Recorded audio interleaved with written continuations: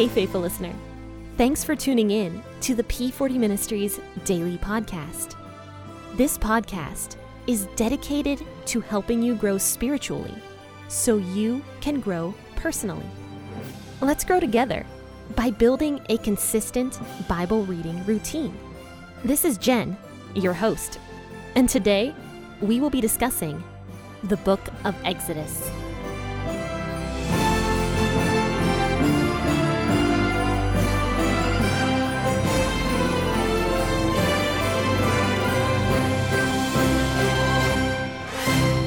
Happy Tuesday, friends and faithful listeners. You have tuned into the P40 Ministries podcast with your host, Jen. Now, today we are going to be discussing Exodus chapter 35, verses 20 through 35. We have a lot to read today, so I am going to go ahead and just jump right into this so that we don't take 45 minutes on a podcast episode. But this is quite a bit to read. And quite a bit to discuss. So I'm excited to just go ahead and discuss this with you guys. And hopefully you've grabbed that cup of coffee or your cup of tea and also your Bible and are ready to read. I'll be reading out of the WEB version this morning. All of the congregation of the children of Israel departed from the presence of Moses. They came, everyone whose heart stirred him up, and everyone whom his spirit made willing, and brought Yahweh's offering for the work for the tent of meeting, and for all of its service, and for the holy garments. They came, both men and women, as many as were willing-hearted, and brought brooches, earrings, signet rings, and armlets, all jewels of gold, even every man who offered an offering of gold to Yahweh. Everyone with whom was found blue, purple, scarlet, fine linen, goat's hair, ram's skins dyed red, and sea cow hides brought them. Everyone who offered an offering of silver and bronze brought Yahweh's offering, and everyone with whom was found an acacia wood for any work of the service brought it. All of the women who were wise-hearted spun with their hands and brought that which they had spun, the blue and the purple and the scarlet and the fine linen. And all the women whose hearts stirred them up in wisdom spun the goat's hair. The rulers brought the onyx stones and the stones to be set for the ephod and for the breastplate, with the spice and the oil for the light, for the anointing oil, and for the sweet incense. The children of Israel brought a freewill offering to Yahweh, every man and every woman whose heart made them willing to bring for all of the work which Yahweh had commanded to be made by Moses. Moses said to the children of Israel, Behold, Yahweh has called by name Bezalel, the son of Uri, the son of Hur, of the tribe of Judah. He has filled him with the Spirit of God in wisdom, in understanding, in knowledge, and in all kinds of workmanship, and to make skillful works, to work in gold, in silver, and in bronze, in cutting of stones for the setting, and in carving of wood, to work in all kinds of skillful workmanship. He has put in his heart that he may teach, both he and Aholiab, the son of Ahisamach, of the tribe of Dan. He has filled them with wisdom of heart to work all kinds of workmanship, of the engraver, of the skillful workman, of the embroiderer, in blue and in purple and in scarlet and in fine linen, and of the weaver, even of those who do any workmanship, and of those who make skillful works. So I really want to point out verse 20 here, which is the first verse we started on. It says that after Moses was done talking with the congregation of Israel about the tent of meeting, it says specifically in verse 20 that all of the congregation of the children of Israel went home.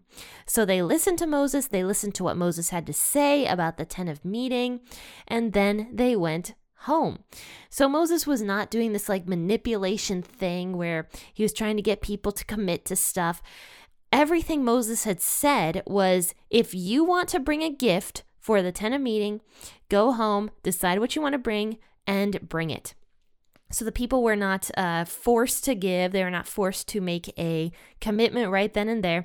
They were allowed to go home and to think about it. And this probably took several days, if not several weeks, to bring all of the stuff to Moses for the tent of meeting. I mean, this took some time. And the other thing I want to mention is I've been reading a book by Simon Sinek, which is called Leaders Eat Last. And one of the things he mentioned in this book was that one of the worst things that you can do for morale in your workplace, if you own a business, is to do like competitions within your workplace. It is very unhealthy for the employees because they are battling against each other. It's typically not good. So Moses also didn't do this whole like thing where he was trying to pit the different tribes against each other, like, oh, we're going to see how much money this tribe brings over this tribe. And like, he wasn't doing any kind of crazy competition. I remember, side note, years ago when I first started working at the salon, there was a competition that my salon had, which was we would win a flat iron, a very nice flat iron, if we sold the most product. But here's the thing about that competition. If we didn't sell enough product, we could get fired. And I was on the brink of being fired because guess what? I am a terrible saleswoman. In every aspect of sales, I am bad at it. I am not a good marketer. I am just not a good saleswoman. The salon did this competition and it like pit us against each other a little bit. It was weird. We had like this weird thing going on between the stylists. Like, being a hairstylist is already a very, very competitive field. I don't know what they were thinking by doing this competition. But luckily, I ended up selling the cheapest product that we had in the store. All I did was I put the cheapest product we had on my station and I would spray it in everybody's hair before they left. It was like I don't know what it was exactly. It was like a detangler. And after I washed their hair, I would spray this in and I'd be like, look how nicely your hair is brushing out. And I sold enough of that cheap product to actually end up winning that flat iron. Fun fact. I was very excited about that. And I did not get fired either. But my point with that story is it was a terrible idea. And I've been at other salons in my lifetime and other workplaces that have had weird competitions like that, and they just never go well because everybody is pitted against each other at that point. And so this is why I like, verse 20 here, where it says that Moses was not doing any of these stupid tactics to try to get more money or more stuff. Instead, he told the people what they needed for the building of this tent of meeting, and he let the people go home and think about it. It was up to the people. It was their free will, according to both God and Moses, that they bring whatever they wanted to bring. And this is kind of where I find it interesting, and I might get in trouble for saying this, why some people don't believe in the concept of free will. Because there's many things in the Bible that say that we do, in fact, have free will, that God gives us, these choices that we're allowed to do what we want to do, in a sense. Like, we're allowed to sin. We're allowed to make good choices. We're allowed to make bad choices. We're allowed to bring gifts. We're allowed to not to bring gifts. God was not going to punish the people here in Exodus 35 that chose not to bring a gift. But he did say that everybody who was wise brought a gift. That's what it says specifically. For example, here in verse 25, it says, all the women who are wise-hearted spun with their hands and brought the gifts. So what they would do is these women who were wise were making these things to donate to this tent of meeting. And it seems like there is tons and tons and tons of stuff here that is being donated to the tent of meeting. In fact, we'll find that out later on. But these people, it says here that they were bringing, men and women were bringing jewels, they were bringing earrings, they were bringing rings and bracelets and all this other stuff to donate to the temple. Rather than doing a crazy kind of manipulation tactic of Moses trying to get the people to bring stuff, the people were just bringing it. They wanted to bring it. They wanted to contribute in the making of this tent of meeting. And the people who didn't want to bring this stuff didn't bring it. That's kind of just how it went down. And it says that they were doing it for Yahweh. That's the other thing I like. They've mentioned that a handful of times just from verses 20 through 29. It says, I think like 4 or 5 times they were bringing it for Yahweh. They brought Yahweh's offering in verse 21. And then there's another word here. It says that the men were willingly bringing the brooches and the earrings and offering of gold to Yahweh. That's what it says in verse 22.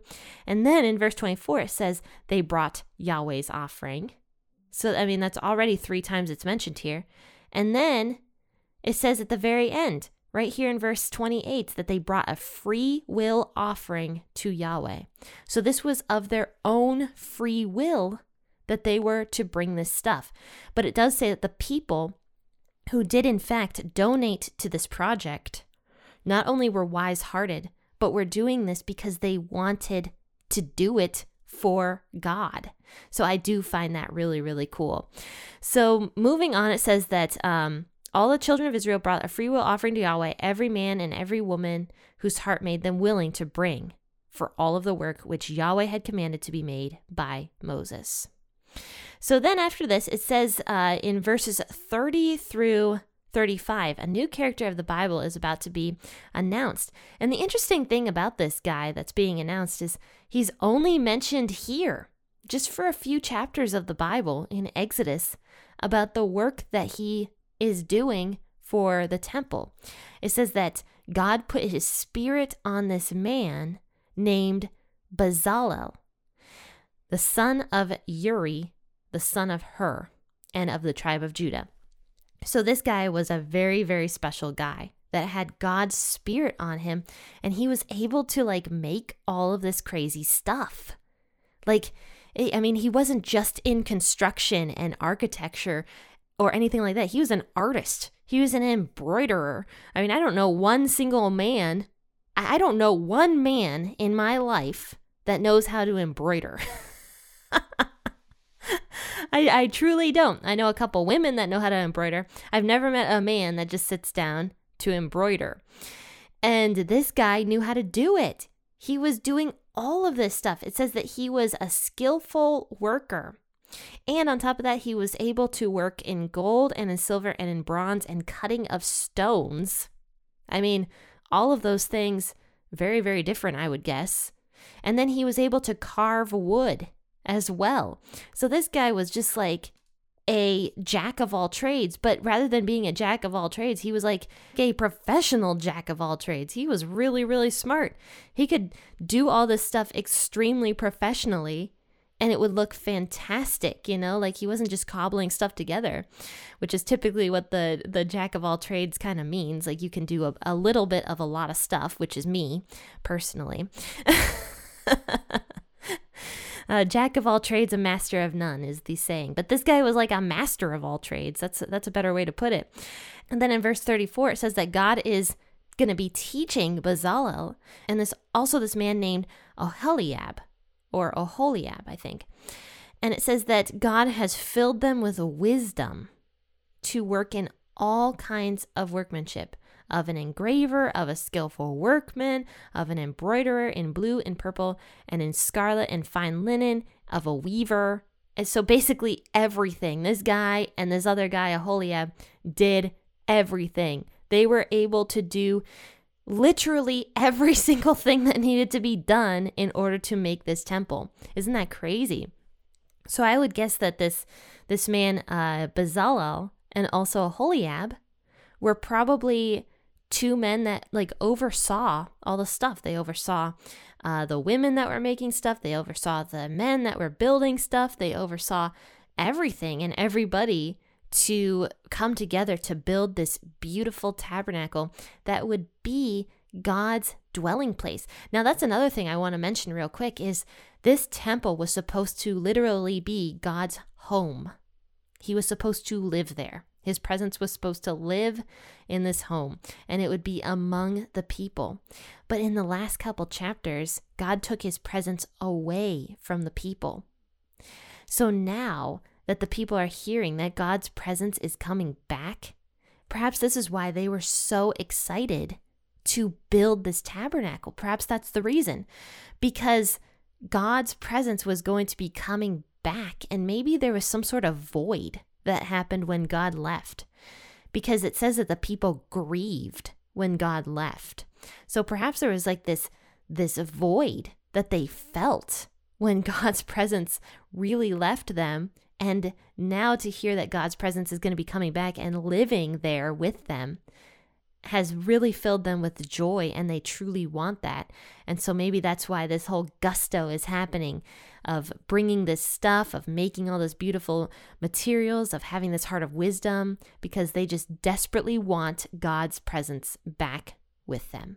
So faithful listeners, I hope you enjoyed this episode today. And if you did, please feel free to share it on your social media platforms, to share it with a friend, to tell people about it, because that is how the P40 Ministries podcast is going to be spread. So I'm going to be uploading a few more episodes on my YouTube channel today, which is some of my older ones. So please feel free to go over to YouTube, subscribe to the channel, and stay tuned for everything that's going to be happening soon on the YouTube channel as well. I'm going to be purchasing soon a very nice camera that I hope to start making actual videos with. But I would really love to hear your guys' opinions on what you want to see from the YouTube channel. I have a few ideas myself, but I would truly love to hear your guys' ideas of anything that you would love to see more of on the P40 Ministries YouTube channel. So contact me by going to my website, www.p40ministries.com/contact.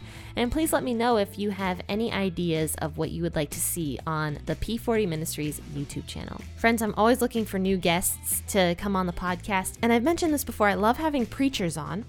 So if you have a pastor that you think would be a great fit for the P40 Ministries podcast, please give him my contact information, or you could contact me yourself and give me his contact information, and perhaps you can hear your pastor on the P40 Ministries podcast.